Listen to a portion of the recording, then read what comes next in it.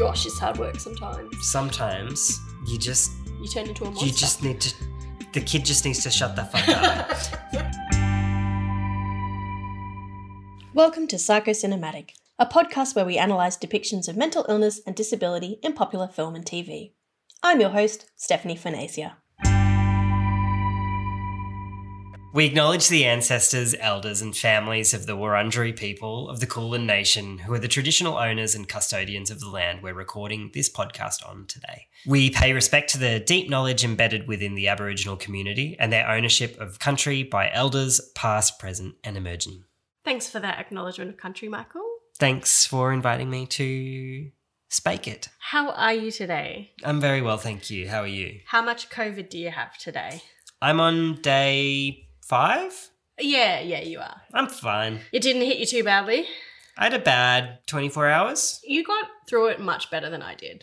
I've had 4 doses of my Vac though. Yeah, but you are immunocompromised. But I'm not, okay? But yeah, I had it before Michael, everyone, and I felt like shit. Are you proud? The whole time. Was that?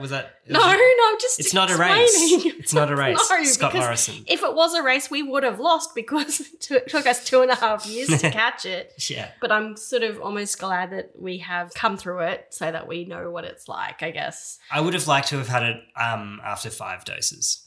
Wouldn't we all, Michael? So today we are bringing you a movie that you would not let me watch with you for many years. I think, no, you're getting that. People are going to find what you just said very confusing. The number of times that we scrolled through this film on various streamers and Steph was like, let's watch this movie. And I was like, nope, very too afraid.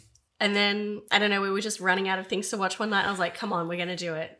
He said, all right. And I acquiesced. And now we're talking about it for a whole podcast episode. How do you feel? If you haven't guessed by now, well, I feel fine now. It's the Barb. Duck. Yes. And I kind of knew that it would have some elements of stuff that would be relevant for this podcast, but it really does. So yeah, it was a no-brainer. It's a mental illness film. It is a huge mental illness film in so many ways. And it's a horror film, which you don't like. So. Well, I had just heard so many stories about how scary it is. It is scary. But what did you think? Did you think it was as scary as people said? No. It's creepy, but I'm just going to say right off the bat, the production values are really shit. It looks like an Australian short film that you'd see at the Brisbane Film Festival or Flickerfest or something. Well, do they still do Flickerfest? Hit us up, Flickerfest. Well, actually, they had to reduce the budget for this film because it was by Jennifer Kent, who is an Australian film. It's an Australian film and she's an Australian director. She did The Nightingale, right? She did, which she did after the Babadook. Yeah. And she did Chopper, didn't she? Okay. No one understands your humour, Michael. She did not do Chopper, everyone. Sorry. Jennifer Kent sought out to make a very specific film and she worked with Lars von Trier on the set of Dogville to get some experience. Obviously to get some experience in directing, not to get some experience in being a Nazi. Because Lars von Trier is a Nazi and also a very awful person. Is he a Nazi? I thought... Oh, yeah. Wait, doesn't he... He said some I'm Nazi thinking things. of Roman Polanski. Oh, he's got other things going on. So she really wanted to get people to collaborate with this film and really struggled to find people within the Australian film industry. So she got some people from Poland and an American illustrator to do the illustrations. Meanwhile, I have a film degree and you could have helped. I don't remember getting any phone calls. Well, in the end, she kind of blew out her budget. She had to reduce it. And they ended up doing a Kickstarter for the rest of the film to raise about 30 grand. So there's a reason why the production value isn't as high as it could be because they didn't have a huge budget. And she was very ambitious with this film, I think. But I still think it's an excellent film. I thought it was a good movie. I just thought it looked a bit shit. But you know what? People don't care because it got really popular. Yeah. Yeah, so that's good. Yeah. Shall I take you through the plot? Yes, please. All right. So, Amelia, played by Essie Davis, who's a fucking star, lives with her only son, Samuel, Noah Wiseman, who's still afraid of monsters under the bed or in the closet, She proves to him repeatedly there's nothing to be afraid of, but he keeps on making a big deal out of his fear. This adds to her own stress from the loss of her husband, who had died on the way to the hospital when Amelia was in labour because they got into a car accident. She was in labour with Sam. With Sam, yeah. And the dad died on the way to hospital. To the hospital, yeah. Yeah. Rough. One day, Amelia tells Sam he can choose a book to read as a bedtime story, and he chooses a book called Mr. Babadook, which scared Sam so much he ends up crying and screaming into Amelia's lap as she reads a different book to try and calm him. Amelia later looks at the book. It says that the Babadook will come to a kid in a disguise, demanding to let it in, then ask the same to the mother, and then it'll get rid of its disguise and haunt them.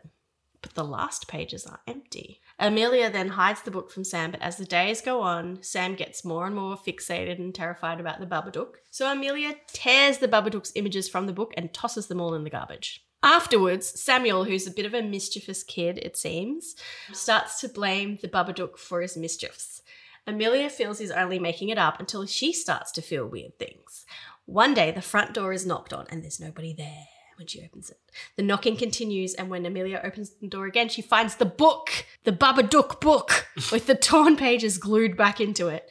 Also, the empty pages are filled with the images of the Babadook shadowing the mother and then her killing her son. Amelia then burns the book, but she gets more and more paranoid and stressed as weirder things happen, to the point that Amelia is afraid to sleep. She stays up for 2 nights in a row, but as Samuel asks for her care, Amelia has episodes of sudden anger outbursts, with her voice changing at times. The second night, she catches Sam calling their neighbour next door, who's quite elderly, Mrs. Roach, to try and get some help. But Amelia stops him. Amelia dismisses the neighbour, but continues her rage by killing their dog. Sorry, I should have done a warning there. And then chasing after Samuel. She catches up to him, but he knocks her out by throwing something hard at her. Amelia wakes up tied with Sam refusing to leave her. Her episodes make her choke Sam as he gets near to hug her, but then her inner self wins as Sam strokes her cheek. So at this point, the Babadook is like possessed Amelia. Amelia then vomits all this black stuff, and Sam says she's free, but Sam tells her she can't make the Babadook go away. Then Sam is dragged away by an invisible force, but Amelia confronts the force and says, "You're trespassing in my house!" The Babadook manifests itself as a shadow but runs away to the basement, where Amelia shuts it away. Things seem to go back to normal afterwards, and Amelia and Sam prepare for Sam's 7th birthday party, which is also the day, obviously, of Sam's father's death, so it was never really celebrated. Amelia collects some worms and maggots and then brings them to feed the thing in the basement. The Babadook. Wow. The end. The end. What a tale. What a tale. Very similar to Hereditary. Yeah, very similar. Themes. Quite. There's themes of grief. There's themes of depression. There's themes of postnatal depression. Motor vehicle accident-related death. Mm-hmm. Also, Sam being, it seems like a not so neurotypical kid, or is coded as maybe a kid with some sort of developmental behavioural difficulties, because the school wants to kick him out, and he's bringing knives to school and stuff like that, and it sounds like Amelia has to work very hard with Sam from what we see. Yeah. Not that there was really any of that in Hereditary, but there's a theme in there. Shall we talk about lived experience? Yes. Of the various stakeholders of the film? Yes. So I learned a lot about Jennifer Kent, and I haven't seen her next film, which was The Nightingale, but I really want to now. I wanted to see it, but I also heard that it opened with a fairly confronting scene. And that it was all in all a fairly confronting film. Yeah, people walked out of that movie, I heard. So she likes a horror tale. And did you know she is married to Justin Kurzel, who directed Nitram. And Snowtown, right? Yeah, so right. So they both like a really fucking harrowing film. and it was interesting. I couldn't help but read a little bit about how he directed Nitram. Is that how you say it? Or Nitram? I don't know if I'm saying it's it right. It's just Martin backwards. I guess it doesn't matter how we say it then. Yeah. Yeah. Right? It's the name of the killer. I didn't think that. The guy who you're right. It is. You're right. What's his name? Martin Bryant. Yeah. And he and Essie Davis grew up in Tasmania, so they knew so many people who were affected by the Port Arthur massacre. He's obviously drawn to lots of Australian stories that he's been affected by. And I think she is too. Oh my God, sorry. It's not Jennifer Kent who's married to Justin Kurzel. It's Essie Davis, the main character who's married to him. Well, that changes everything. That changes everything. But obviously the cast itself are very of the similar mind, similar ilk. Yeah. The people that made this film. Well, tell us about Jay Kent's. Jay Kent. Jennifer has talked to a fair few people about how she wanted to tell a story about facing up to the darkness within ourselves and the quote-unquote fear of going mad, and also exploring parenting from a very real perspective. She sort of explained that to an interviewer, I think it was Den of Geek maybe. I'm not saying we all want to go and kill our kids, but a lot of women struggle, and it's a very taboo subject to say that motherhood is anything but a perfect experience for women. To the point when I tried to look for research and I found it very hard to find anything on the subject. Which is... I find that hard to believe. Well, this was in October 2014, so this wasn't long after it came out. And I feel like there's been a lot more research on postpartum depression since 2014 than at that time. I think it's a bit more recent. Because of the Babadook? Yeah, because of the Babadook. Wow. What a pivotal film. What a pivotal film. And also Tully. No. In terms of research, though, 8 years isn't that long. Yeah, it takes a long time for research. I don't know, but I'm almost certain there'd be plenty of research. Well, she's not a scientist, she's a director. So, you got to give her some cred there. Yeah, all right. Hit me up, Jennifer Kent. I'll give you my university login. So it doesn't sound like Jennifer herself had kids, which is a surprise to me because I feel like she really kind of nails the trickiness of being a parent, especially a single parent. But she did say she had a friend who had a child who was really having trouble connecting with her son. He was about 3 or 4 and he kept seeing a monster man everywhere. And the only way she could get him to calm down was to get rid of it as if it was real. And so Jennifer said, well, what if it actually was real? And that's how she actually made a short called Monster before she made the Babadook. And that's how that came about. So it sounds like she doesn't have actual lived experience of, say, grief she hasn't spoken about any grief experience that she has, or depression, anxiety, but she definitely hasn't got any postpartum experience. But she drew on real people to portray them, or at least it drew on real experiences. She did also want the characters to be very loving and lovable so that we really feel for them and portray human relationships in a positive light, which is interesting because I feel like most people who've watched this movie find Samuel really annoying. He's very, very annoying. Yeah. He's not likable. He's not the most likable kid. And he's also not the most typically cute kid too, which I actually really like. Like he's cute in his own way. You can relate to the mum. Yeah. Wanting to... She nails that bit. Yeah, he's really, really irritating. Especially when one of the first scenes that we see her kicking the back of the car seat, that would shit me. Yeah. Fucking stop. So she does, I feel like she really does nail it, even though she's really not, she's obviously come at it from some experience of herself, but not specific to what's happening in the film. Not a pass. Not a pass, no, but... Sorry, Jay Kent. But I still respect her. You can respect somebody if they don't have lived experience. Yeah. You can. Can you? You can. Do you agree with that statement? No, I'm just saying, I'm not mad about it. Could have fooled me. Essie Davis, I've seen her in so many things over the years. She's probably most popular as, Miss Fisher's Murder Mysteries. Yes. She is Miss Fisher. I didn't know that. Didn't you? Hot diggity dog. Do you watch that? Yeah. She's such a liar. No, I don't watch it. Oh, she's also in Nittram, where her husband's film. And she played one of the characters in Cloud Street. I remember seeing her in that. And I don't know, I just was really drawn to her. I don't know what it is. But yeah, she was so good in this movie. She is good. Oh, she's just so drained and exhausted. She's also a mother of twin daughters. So, she already must really passes.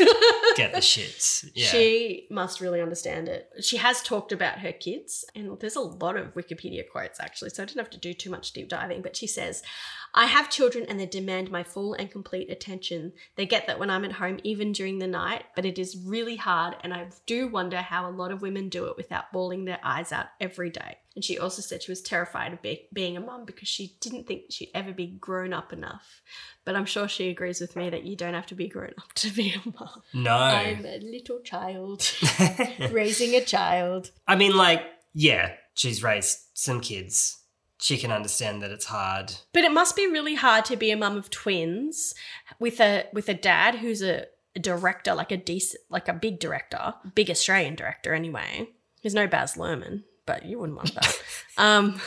And a mum who's a big Australian director works like once every 3 years or something, but to be fair. You have to work in the harsh Australian desert, Michael. Yeah. You have to work in the UQ car park for Mad Max. But Essie's in a lot of stuff. Yeah, she sounds like she's probably the busier member of the family. Marriage. Well, being a director's not like, it's hard shit. Anyway, I've done it. You know, it must be really hard to raise 2 kids who are both babies. Yeah, look, and have a career at the same time. It must be hard. I'm not calling it lived experience, though. Because they're probably richer than we were, and that Essie Davis her her character husband, was. There's no, major, massive trauma. Like, I feel this movie is about... as far as we know. But, you know, you don't have to have lived experience in every aspect yeah, of the movie I know. I'm just skeptical. I'm just being biased. But also, you know, there's no comparison of trauma or of hardness too. You can have experienced a little bit to draw on it, I think. So I think that's good. Also, Jennifer Kent and Essie Davis went to NIDA together, which is the big drama academy in Australia. Probably traumatised by NIDA, TBH. But, you know, they were friends, so of course they drew on each other. That's all I really got for lived experience. I didn't look into Noah Wiseman, who, you know, was 7 when he was in this movie. Children don't have... I would really hope that he doesn't have any lived experience of this movie where he was born on his dad's death day and had to, like, save his mum from a monster. So... yeah, didn't look into him. And also there's no information because he's a child, which is good. But that's what we want from the internet. You don't have to keep justifying this. People understand. You're mad at me tonight. Mad as hell. You're as mad as a cut snake. Gonna take it anymore. All right, let's talk about the accuracy of this film. To sort of summarize what Jennifer Kent was sort of wanting to portray in this movie. I think this quote is really good. She says, "For me, what was horrific was what had happened to this woman, and the fact that she couldn't face it was her greatest terror. So the terror of not being able to face something was always at the core of what she's done." And I think that sort of describes it really well. It's an unusual film for us, kind of, because, like, normally when we do accuracy, we're looking at criteria. We're not really going to do that today, I don't think. No. And I don't think it's appropriate. This is more of like a therapeutic film in a way, as opposed to a diagnostic film. Yeah, and is the journey that she goes on like almost an accurate journey of what it's a metaphor for.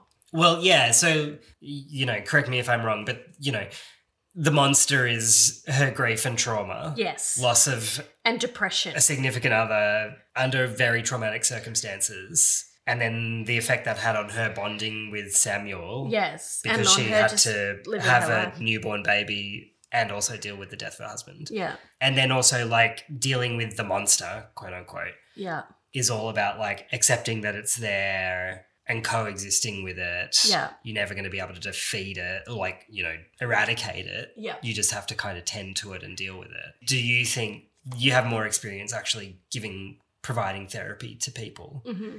Is that, like, a reasonable, within the limitations of a 90-minute film, a reasonably accurate depiction of what dealing with trauma looks like? 100%. Wow. Yeah. Okay, 100% accuracy. No, just like, because so many films about monsters, and we've talked about this before, come from an actual fear of some sort of concept or something involving society that's coming up at the time, whatever zeitgeisty thing is going on. And often a lot of really good horror films that we like are about sort of mental illness or that fear of going quote unquote crazy or whatever. But in a lot of it, it's like, oh, we defeated the monster and we can all go back to normal and everything's fine and it's over. Most films, that's kind of the ending. But in this film, it's like, no. Just like the book says, you cannot get rid of the Babadook. He will never go away. And it really, like, shows how she needed to not only accept that, but also feed it. Like, she can't just ignore it. She can't just, like, pretend it's not there. She has to acknowledge that it's there and she actually has to tend to it and give it care. And that is just the most beautiful, just the most perfect analogy of what it's like to live with grief and trauma every day, particularly something as effectual as it is for her relationship with her son. Because, you know, you can look at it from a broad perspective, and like the Babadook is grief and trauma, and you can't just ignore trauma. If you do ignore it, it will get worse and you won't even realize it affects you until it ends up consuming you, or the way it affects you ends up consuming you, and it can destroy relationships. It can affect yours and others' life and hurt yourself and hurt others if it's unchecked. But when you throw a child into the mix too, it's like seeing how, you know, the more she ignored the Babadook and the more she let it sort of infiltrate her, the more traumatic experience she was passing on to her son as well, because the more she wasn't treating him with love and affection and care, and the more he could continue that cycle of trauma that he would have to deal with for the rest of his life as well. And obviously he's born from trauma that will probably always be there with him, but because she's managing the Babadook, he has a much more bright future. That's the end of the episode, I think. How accurate a depiction of, you know, like a demonic entity that has an avatar as a children's picture book did you find it? He's gone. Sorry, I didn't give you much of an opening to ask more questions, I guess. So that's on me. I just sort of said, well, that's the end, isn't it? I want to acknowledge too, I think a really important thing to recognize is that she's not at fault for what's happening. Like, I can't see any other way she probably would have been able to deal with the fact. She killed their dog. Oh, no, that's her fault. But like, she couldn't process the trauma. Like, as soon as Samuel was born, she was also left without a husband or a support person, essentially. So she's got this little newborn who needs 100% of her love and attention, and the worst thing in the world has just happened to her. So she doesn't have time to think or do anything. And how old is Sam I think 7 at the end of the film. So like she's sort of just blocked it off for 7 years. And so she can be there for Samuel, but she's got him this far, and he's at school, and he's a little weird at first. She's doing a really, like, you know, and that's a really important thing too. It's not about blaming mums for going through this and for having to, or for whoever's going through the trauma having to ignore the trauma. Like, it's meant to be sort of a blamey film. It's just like, okay, you've gone through it. Now you have to actually face that trauma, which she obviously hasn't even tapped into because she can't. Like, you remember what it was like having Casper when he was born. Like, your entire life is devoted to that child. And even when you did have to go back to work, like, we were working from home. So it was like every 5 minutes. I'd be like, Casper's doing this. You know, your sleep is fucked too. And like, I really like the depiction of how fucked her sleep is. And also, as you know, his sleep as well. And it's very parallel with my sleep, our sleep at the moment too, because Casper's often in our bed.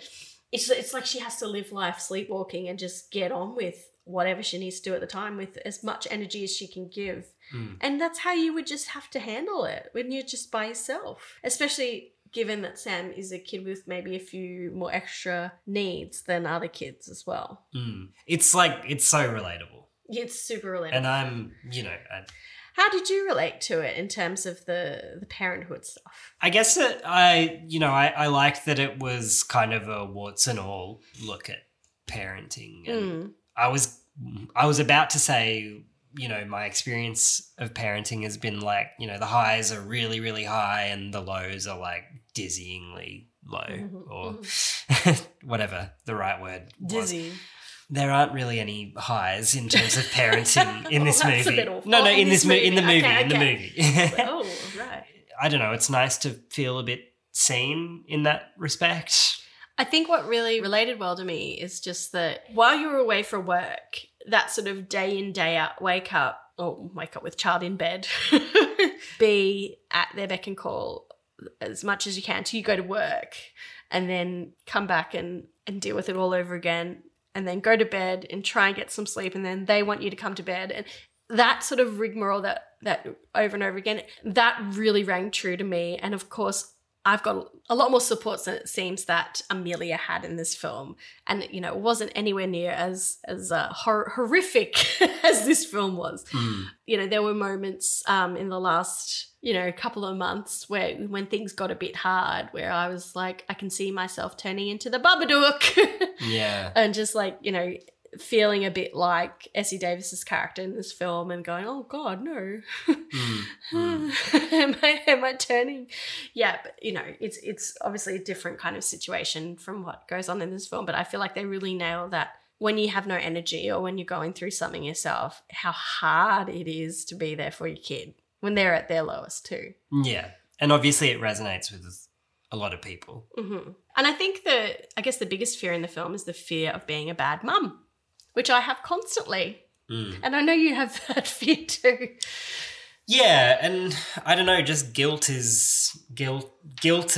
worry are such central parts of parenting, you know, feeling guilty that what you've done is bad and feeling worried that what you're going to do next is going to be bad too. And then if you do something good, you think, oh, have I spoiled them for them being happy right guilty. now? Yeah. Like, and it's nothing, you can't do anything right sometimes. No. Yeah. I guess that's why motherhood and parenthood and birth and children are such a common theme, metaphor, theme in horror. Yes, I was reading an article from someone who related really hard to this movie, who was just saying, like, this is what she said: there's the ever-present fear that every parent has of their child being in danger, but there's also the fear of your own identity getting shifted and transmuted after childbirth. How does being a parent change your fundamental self? Still, it's rare for a film to reckon with the messy bits of parenthood, those moments that don't make easy fodder for a mummy blog or fun anecdotes, moments when you simply don't have the patience or energy to be the parent your child wants and needs you to be. And I just totally agree with that, especially that mummy blog stuff, because it's so mummy Instagrammers too, particularly. And so much that I follow it, and I'm guilty of it too. I'll post to be like, Casper and I had a really good interaction today where I like taught him about emotions and it was gorgeous, and you could do this too, guys. And that's like 0.5% of motherhood, those moments. And also that fear of losing your identity. I've always had that as a mum.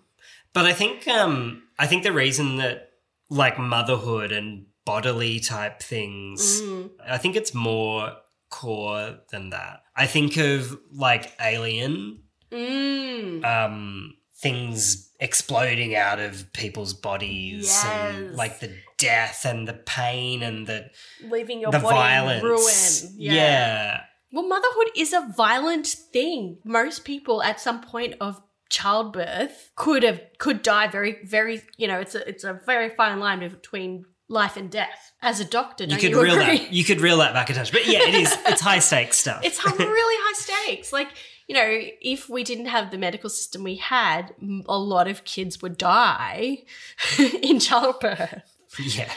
You know, they did often back in primitive days. Like all horror is about a terror of a change coming. Yes. To it's all about change. You, the viewer. Yes. And yeah, what could be more of a change than child rearing? Yeah. And then it's a horror film, so you need to make a fucking ghoul or whatever. But it's also for her in this movie, like her identity is pretty much gone because it's just trying to get by, and she's not, you know, you see her with the interaction with her colleague who's obviously a romantic interest, like he's interested in her, and she's just like, nah.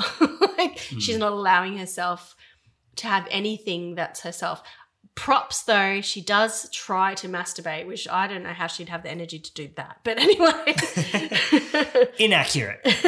That is one inaccuracy. You know, she's lost her husband in a very traumatic situation, and now she's a mum. And she's just trying to pay the bills. She's got no room for identity. So it's completely stripped away from her. So it's scary. That is it's fucking scary. terrifying. Yeah, it's scary without and that's why it resonates. And that's why, you know, the Babadook isn't the enemy. I mean, the Babadook is no good. I love the Babadook. Do we want to talk about some of the other characters? Yes. Samuel, as I said before, he's kind of coded as like neurodivergent or obviously he's got some behavior issues at school, some social trickiness. He doesn't have a lot of friends. He pushes his cousin out of a tree. Samuel. He brings a weapon to school, and like Amelia really struggles with him, is particularly the fact that he still believes in monsters and makes weapons to kill them. But he was right; they were real in the end. I mean, like the last job that I did, we got, we got new referrals of new kids every day, and then you'd present them at the meeting the following day. And like, I'm just imagining like, we got a call yesterday from a 7-year-old boy, he's a bit dysregulated. He's got some odd beliefs about monsters and, low social skills. Yeah. It's just like bread and Textbook, butter. Yeah. Child and adolescent mental health. It's true. It's like accurate for how these kids present. I'm trying not to like put labels on him by just sort of explaining what happens in the movie, but I've seen lots of kids like him in schools that I've worked with. Yeah, totally, right? But he'd come through a psychiatrist assessment with like, it'd be like query ADHD, query autism, query oppositional defiant disorder. Oppositional defiant disorder. And and in the end they would just be like depression with traits of all three of those things. And they'd probably chuck in borderline or something. Like fucking No, boys don't get diagnosed with borderline. If he was female he would, even though he's 7. But the psychiatrists want to put a label on it. I'm sure you'd agree that it's just trauma. Yeah, It just boils. But he could also be neurodivergent. Like he has a very rich imagination about monsters. He also seems maybe he's got some sensory stuff. I don't know, possibly. He self-stims with constant screaming. He screams a lot, and like I felt for Amelia a lot. Yeah. It shows how grating it can be to, even though you want to be very affirming and loving and supportive of kids like Samuel, but gosh, it's hard work sometimes. Sometimes you turn into a monster. You just need to.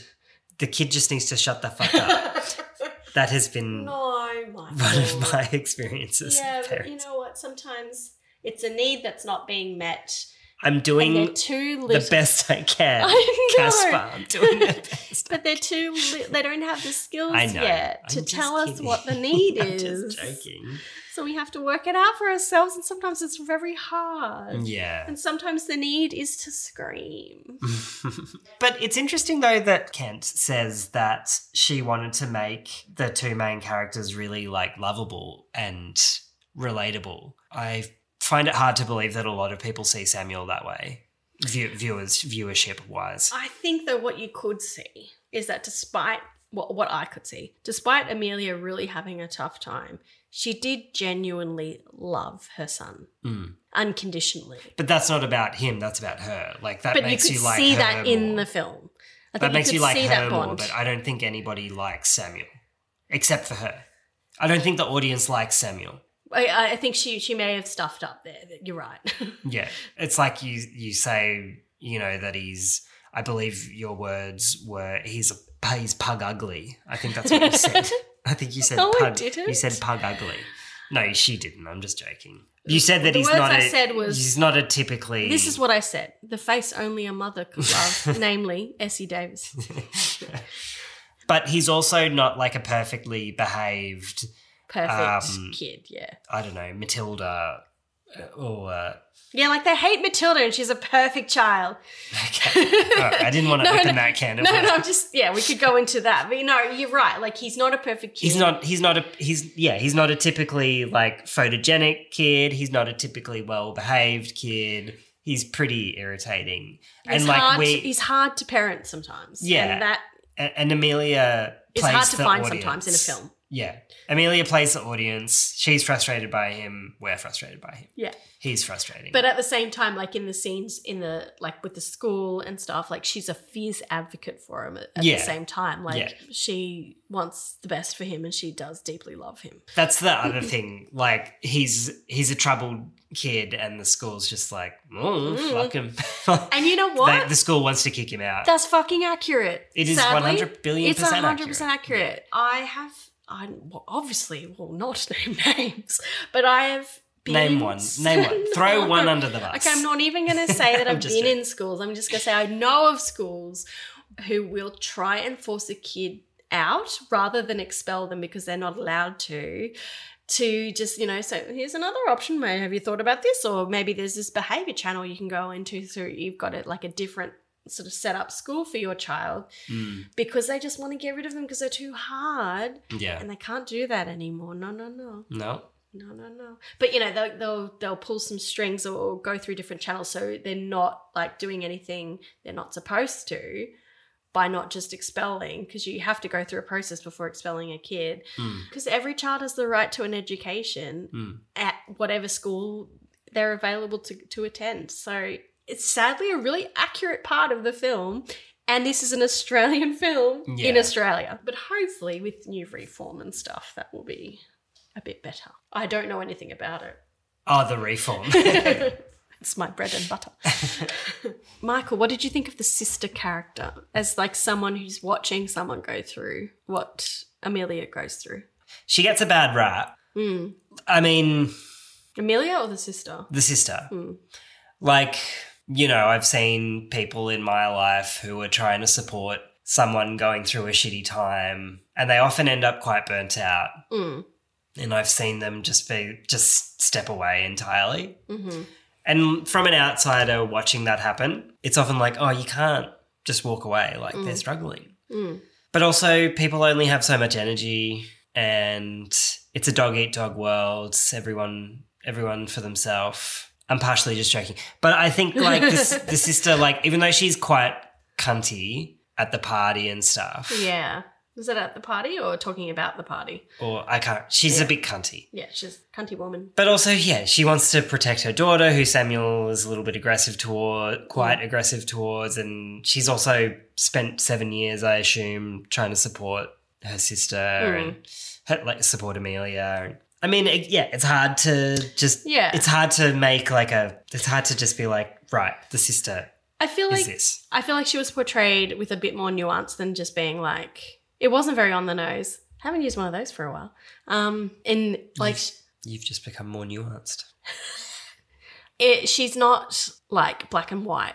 I'm the bitch sister and I don't care and I'm sick of having to deal with Amelia's shit. You can tell that she's been through a lot, and it's more of a point of frustration because she doesn't know what more she can do and nothing seems to be getting better. Like, feels that it's all a bit pointless. And then when her daughter gets hurt, it's like, oh, nah, that's my limit, which I get. I get that. It's not unreasonable. But it's really hard when Amelia doesn't really have any other support persons apart from a next-door neighbour who it seems like she's got, like, Parkinson's. Or she's coded Parkinson's. She's coded Parkinson's. Oh, no, doesn't... Oh, it's just not well acted. Oh, okay. No, doesn't she say to Samuel that she has Parkinson's? I think so. Yeah. I can't remember now. Sorry. Anyway, I guess we're supposed to know that she's quite a frail old woman. Like, she can't do a lot for herself. She, Amelia takes that being said, she's walking around to the neighbour's house and stuff. Like, she's actually doing pretty well. But, she's not someone that Amelia can rely on for more, like, physical things, like she doesn't have a person who could like do the plumbing for it, like call her, like fix the plumbing or whatever. Yeah. I've got a hole in my wall. All these cockroaches keep coming out of. Hey, Darl next door, you can come over and fix it. So I think I didn't like the sister, and I feel like she could have probably. You weren't meant to. No, we weren't meant to. Like, we were supposed to see her as like a support that was there that's not there anymore, who gets turned away from Amelia. Which I think is like the message in the film of where, particularly with depression, when that takes over you completely, you end up pushing away a lot of people in your life, even though they could be helpful for you. But has Amelia pushed the sister away, or the sister's pushed? I think it's more the sister, but I think that's the message anyway. I think it's just like... mental illness can isolate you. I think it's just like, carer... fatigue. Burnout. His sister isn't really that much of a carer, though, let's be honest. When are we going to talk about the monster? People really related to this movie, as I said before. One journalist who is a single mum with 2 children on the autism spectrum, who also has major depression and anxiety. When she saw the film, she saw lots of really familiar, relatable moments that made her heart ache. And she said, which I'm sure I will relate to more in the future as well when I've got more than one, if I do. I love my children. My children overwhelm me, and sometimes I feel like I'm falling apart, and I'm going to break them along with me. I think she really nailed this depiction in all those ways. So, yeah, the Babadook, the monster itself. Like, I don't know, the CGI is a bit naff. I like that it becomes present. You know, she tries to deny it. It keeps coming up. It gets stronger and stronger the more she denies it. Then she sort of starts going into a really dark place. She even gets medication to try and help her sleep and Samuel sleep to sort of numb it. And that is such a key. For me, with depression, I find it hard to sleep. But for some people, all they can do is sleep. And it's like just escape from the bad feelings. And sometimes it's that depression that makes you become really catatonic and just sleep all the time. But the fact that she just tries to knock her and Samuel out, it's like if we just sleep, then we don't have to worry about the Babadook and we'll just get some sleep. Like, I feel like that was a really good analogy as well with mental illness. It's very avoidant too, which is classic. So post-traumatic. Classic. And also, like, the way that once it does, like, just overwhelm her, it's this big black mass that just, like, turns up and is absolutely terrifying. And then she's possessed by it and then becomes all the things that she doesn't want to become. Like, it really plays on that fear of how mental illness can, that worry of it overtaking you so that you become someone you don't want to be. Yeah. I really get that. That's the Babadook. Yeah. Apparently what one of Jennifer Kent's friends described her when she went to the screening. Jennifer Kent said she came to a screening and there's a moment where the Babadook, or a figure, glides towards the child and it's huge. And she burst into tears when she saw that because she thought, wow, I didn't realize how big I must have seemed to my kids when they're that little and how we all want to be loving and perfect, but we often fail in that. And I get that too. Sometimes when I'm having a interaction with Casper and I'm having to be a little bit like tough love or stop him from doing something, I think, God, he probably thinks I'm this awful. Like, imagine seeing me from his eyes. Like, if he's going back to a memory of that, does he see me as this really awful, like like an Eternal Sunshine, hulky person from under the table? Yeah, but like not nice. But yeah, that resonated a bit with me too. But like kids are small. And how terrifying is that? Everything is so big. It's not terrifying because it's the world as it is. Like, that's what it is to them. Yeah, but it's like when you go back to a place that you've only ever been when you're a kid and you're like, oh, fuck, this place is tiny now. But when you were there as a kid, it seemed bigger because you were smaller. Yeah. But you didn't think it was weird.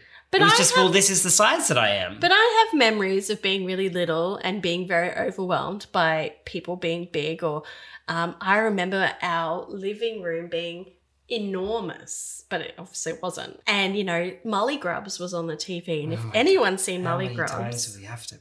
Let's talk about Mully Grubs. Micro-counsel Steph about Mully Grubs. It's terrifying. There's a face with it's just an eyes and a mouth, and it's harrowing.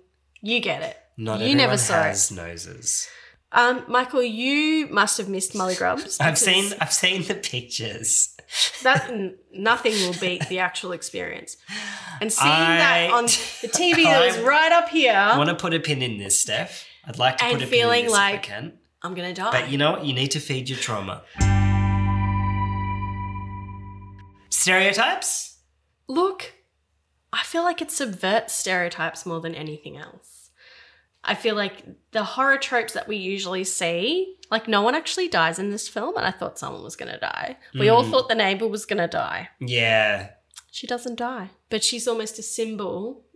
I was doing some reading of how Amelia is a kind person, really, because the neighbor really relies on Amelia for some things. Amelia still makes the time to help the neighbor out, even though she's got a million things on her head, on her mind, and that the neighbor sticks around, nothing bad happens to her, and lives to tell the tale and is still in their lives. It's like she's allowed to still have kindness in her life, and that's an important thing. I thought that was good. I think we spoke about it with Butterfly Effect, the stereotype that like trauma is the root cause of... But it is in this movie. Yeah, you're right, it is. It is. Like, it's not a stereotype. But like, I mean, we're talking about... We're talking about all this stuff about how the movie's scary because it, triggers your fears of being a bad parent and it really shines a light on the difficult things about parenting. nothing that we've spoken about is really all that much about trauma. Like the scary parts of the film are about parenting, not trauma. So this film could have existed without. No, because I think probably one of the hard things she found to maybe bond with her son is the fact that his birth also marks her husband's death. But she, for no traumatic reason, could have not bonded with him. Well, I think even though she did bond with him because she does love him, I think the thing that was getting in the way, which is why the Babadook needed to be fed, was bonding further with him because of the trauma that came from his birth. I'm just saying, Like when the Babadook takes the form of the husband too, who's dead, and he's like, you just need to give me the boy and then we can be together. It's like there was an exchange between the husband and the boy. So she's like, if only he wasn't here, I'd have my husband. And that's what she's the Babadook's tempting her to do. And that's all. It's sort of like reversing the change to herself. Yeah. Like I could go back to before we had kids. Yeah, and just be with my husband, which would be, I assume in the real life, killing herself and her son. Yeah, yeah. I just think, in the grand scheme of things, in terms of movies about mental illness, it is always trauma. You're right. We're not comfortable with mental illness. That doesn't happen. Idiopathic, it just happens out of nowhere. You're right. And I think also the case being her son being a little bit precarious or mischievous or neurodivergent, we might assume that's from the trauma. But it could also be not from the trauma too. And it could just happen to have those traits. And you're right. Like if we took the trauma away from this movie, we could still have a really important movie about struggling with parenting. You're right. And I think if there's anything on the nose about this movie besides the CGI. You said it this time. It's my husband died in a car accident when we were driving to hospital when I was in labour with my son. That's a bit I get that you need to up the ante with film and really raise the stakes and make it really but it's a bit much. Just dial it down a little bit. Bit much. Just dial it down a little bit. You could get rid of the dead husband. I reckon you'd have pretty much the same film. Yeah. But I think it does make it more terrifying. Yeah. Yeah, and how the Babadook uses it that. makes, I agree. I agree. I don't think there's any other stereotypes that I really want to talk about. Going into helpful versus harmful, one thing I thought about, and I did read about as well, was it could be seen as a bit of a problem that essentially what stops the Babadook from possessing and containing Amelia, what expels her, is her son helping her get out of him. Which, we don't love it. It's not great when a child has actually a role of being a parent to their parent, especially at that very tender age. That's not good for attachment. It's just not great. It's called parentification. It's trauma.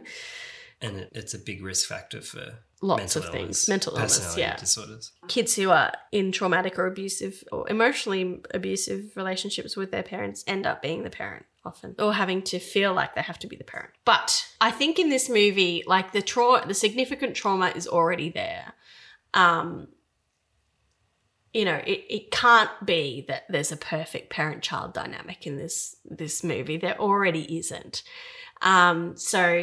Samuel's throughout this whole film been trying to protect his mum by making all these weapons to kill these monster because he doesn't feel like he's protected. So he feels like he has to make these weapons. He doesn't think that Amelia can do it herself. He needs to take charge. And then, of course, she becomes the monster. So he needs to protect himself from her in the end. Yeah. Which is terrifying and awful. Yeah. So it's really acknowledging that they need to care for each other and actually do it together in order to come through it. Really the only way out of their trauma is healing together. And even though Amelia's the one who's feeding the Babadook, Samuel's involved in that process. He's picking the worms as well with her. Yeah. And, talking about we're going to go and feed the Babadook. Because it acknowledges that he's been traumatized too because she hasn't processed the trauma. And I just think it's a really good message because it's really showing that intergenerational trauma is not just one person processing the trauma. Yeah. It's actually everyone doing it in some ways together in order for it to heal, really. Yeah. Both acknowledging we both need to heal. We need to heal together. We need to rely on each other. But she's still in charge. And then he can heal because he knows, okay, she's actually in charge, but we're also a team. Does that make sense? Yeah, it does. Like, and I mean, in the sense of just the movie, it's neither helpful nor harmful because it's kind of just what happened. It's what needed to happen for them to survive, that Samuel adopted that caring, protecting role. I guess it's a little bit problematic because this movie is sort of didactic in a way because it's a morality tale. It's like if you're traumatized, you can't hide from it. You need to hide from the Babadook. Yeah, you have to tend to it, etc. As we've already said. And if you are taking this is a bit of a straw man. I'm taking it a little bit too far. But if you think of the movie as an instruction manual for trauma, which in some ways it kind of purports to be. Yeah. Getting your kids involved in managing your trauma Not good. isn't textbook. Like you want to avoid that if possible. But what you do, I think we're probably looking a bit deep into this. I am anyway. But, what you do want is for everyone to be aware of what everyone needs as well. So like in the family, quote unquote system. The system, yeah. So if, mum's having a bad day with her trauma, what can your child do to help that and to make sure everyone's okay? Give mum some space or, Well, maybe build a new weapon today just in case. Yeah. You need to, brain the Babadook. Everyone can still sort of work together. I don't think Jennifer Kent was thinking that. I'm not sure. I'll ask her. Did you? It is, I guess, harmful in that it is another mental illness is a monster. Yeah. Stereotype. Oh, not stereotype, but like trope. I don't know. It's not the person who's the monster. It's the mental illness that's the monster. And it does feel like a monster sometimes. Yeah, I know, but when are they going to make a type 1 diabetes monster film? No. It's just a giant pile of sugar. Sorry. But you don't see any other disease portrayed as a monster. Maybe cancer. I did just, there's this classic painting of gout. Oh, really? It's like this little demon gnawing on someone's toe. You should put it in the notes. Okay. I'm interested in that one. So looking back, yeah, I guess diseases were portrayed as monsters and ghouls and things. But in movies, it's really only mental illness that takes the form of a monster. But I guess because it's poorly understood. It's also like social media or technology or things like that change that is depicted as monsters as well. Yeah. Games. I think I'm thinking more in terms of health. Yeah. But I think there's something about mental illness that's mysterious and scary and easy to fit into a monster kind of mold. Whereas something like even, some liver disease that we can't explain, it's like, there's probably some bullshit cell. Yeah, but no one probably knows what the liver disease is. I mean, but you know what I mean? People are like, eventually we'll probably get that. But mental illness, that's spirits and shit. Well, it was spirits and shit back in the day. That's what people thought it was. So I think it also stems from that because a lot of horror films stem from really old fairy tales and concepts like that. So, yeah, you're right. But I also think that it's the fact that it feels like you're out of control. When mental illness shows up, it feels and often can be completely out of your control. And that's really terrifying. Yeah. I guess dementia and those sorts of neurodegenerative things also come up as monsters sometimes. Yeah, hugely. And you could also make a case that the fact that she finally expels the Babadook by saying, "Get out of my house!" She finally says, Gandalf. Yeah, and she finally was like, "Fuck off!" And then he goes, he's controllable and containable, which is a bit simplistic. Yeah. But I also think it's maybe a metaphor for the turning point of going, no, I'm not going to let you control me anymore. I'm going to take control of you. I am the one who knocks. And it doesn't actually stop him. It just makes him more manageable. So, I think it gets away with that. It can be more complex than that, but it's okay. Yeah. Within the limits of being a movie. Yeah, that's 90 minutes long. Fine.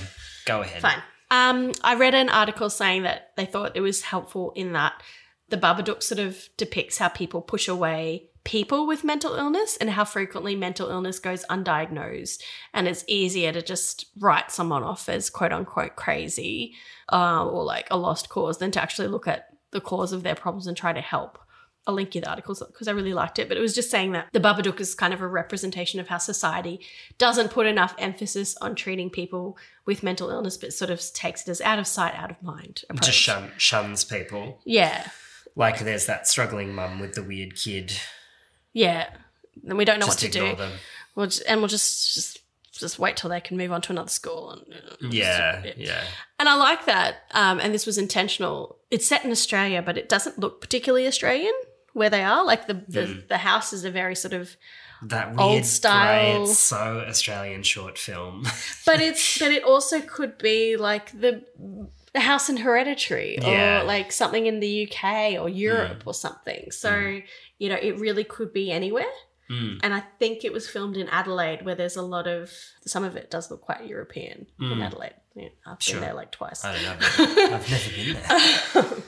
So, you know, it is quite relatable as a whole in the way society sees mental illness. Yeah, it's helpful in the sense that it puts you in the shoes of people who are shunned and marginalised. Yeah. So, And you know, if you have some happens. unconscious bias against people with mental illness, which probably you don't if you're listening to this podcast, but it probably reached people who felt that way and maybe gave them pause. Yeah. Maybe made them reconsider a little. Because, you know, there are moments where you're like, oh, she's cooked. Like, she should not be a parent. Like, what's going on? She's losing touch with reality and she's being a very bad mum. But then you also root for her at the same time and empathise and, you know, are really happy that she gets through it. I mean, like, you kind of only achieve that perspective. It's easier to achieve that perspective when you're like, oh, there's a Babadook.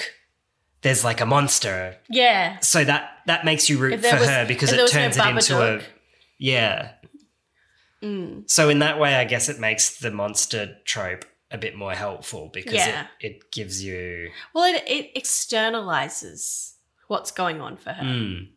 That's interesting. Yeah, and I think that is interesting because that is also a common therapeutic treatment for things like depression, anxiety. Externalizing it from yourself gives you more power over it and takes a lot less blame and shame from yourself as well. Like, it's not me that thinks these things. It's the depression, the serotonin that's gone out of my head that makes me think these things, and they're not true things. You know, they're just things that come into my head. And I have to say, I think one thing that could have been harmful for me about this film is that it's given my feelings of anxiety, shame, guilt, also body dysmorphia, because of that's something I have. It gives that sort of a figure and it makes it more real in a way. Like, I'm very conscious of not repeating the intergenerational patterns that have been given to me in our son, and now seeing that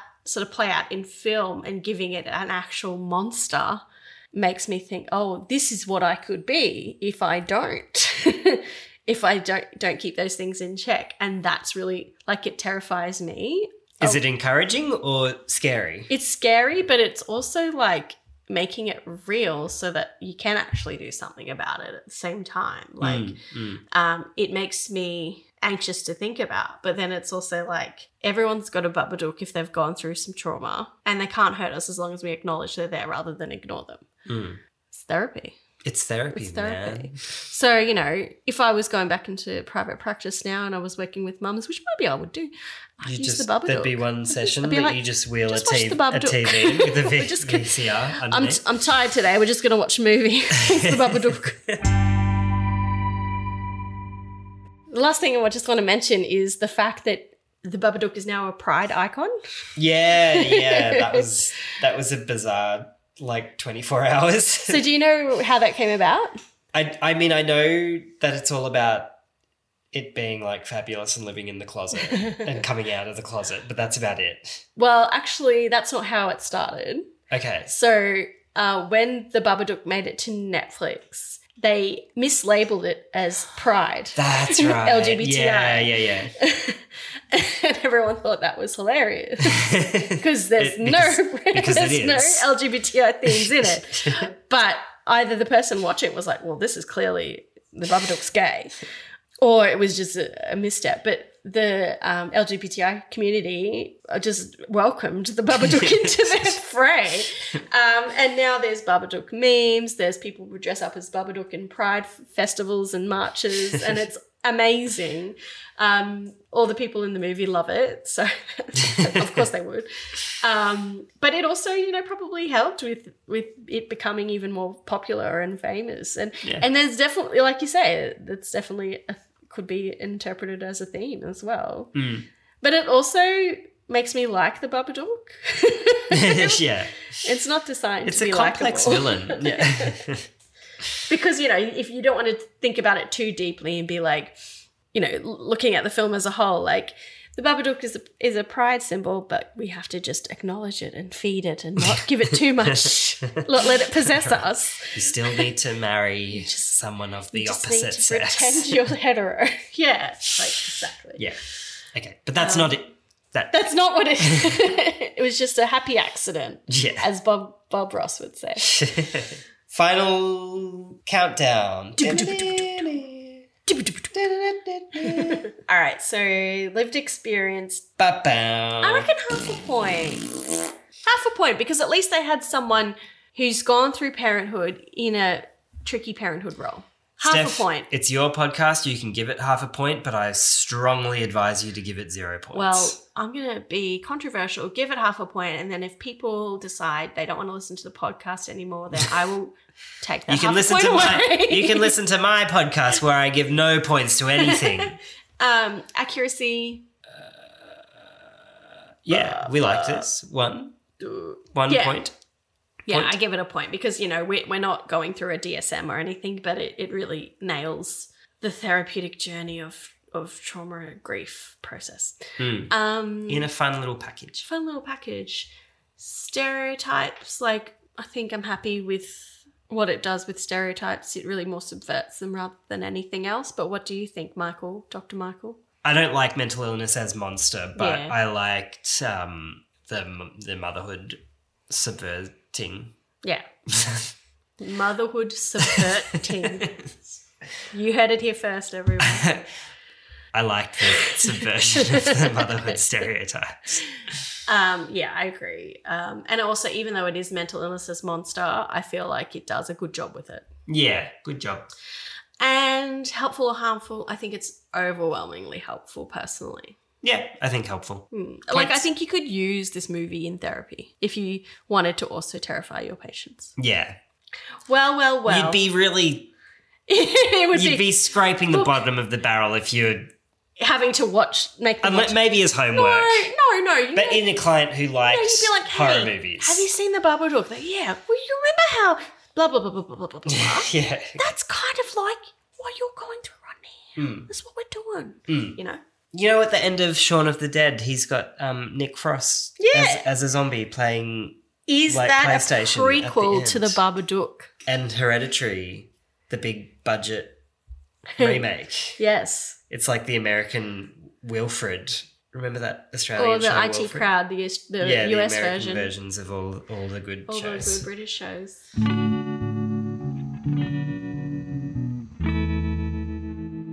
Thank you so much for joining us tonight. You're welcome. Always a pleasure. Our first COVID recording. Yeah, post-COVID.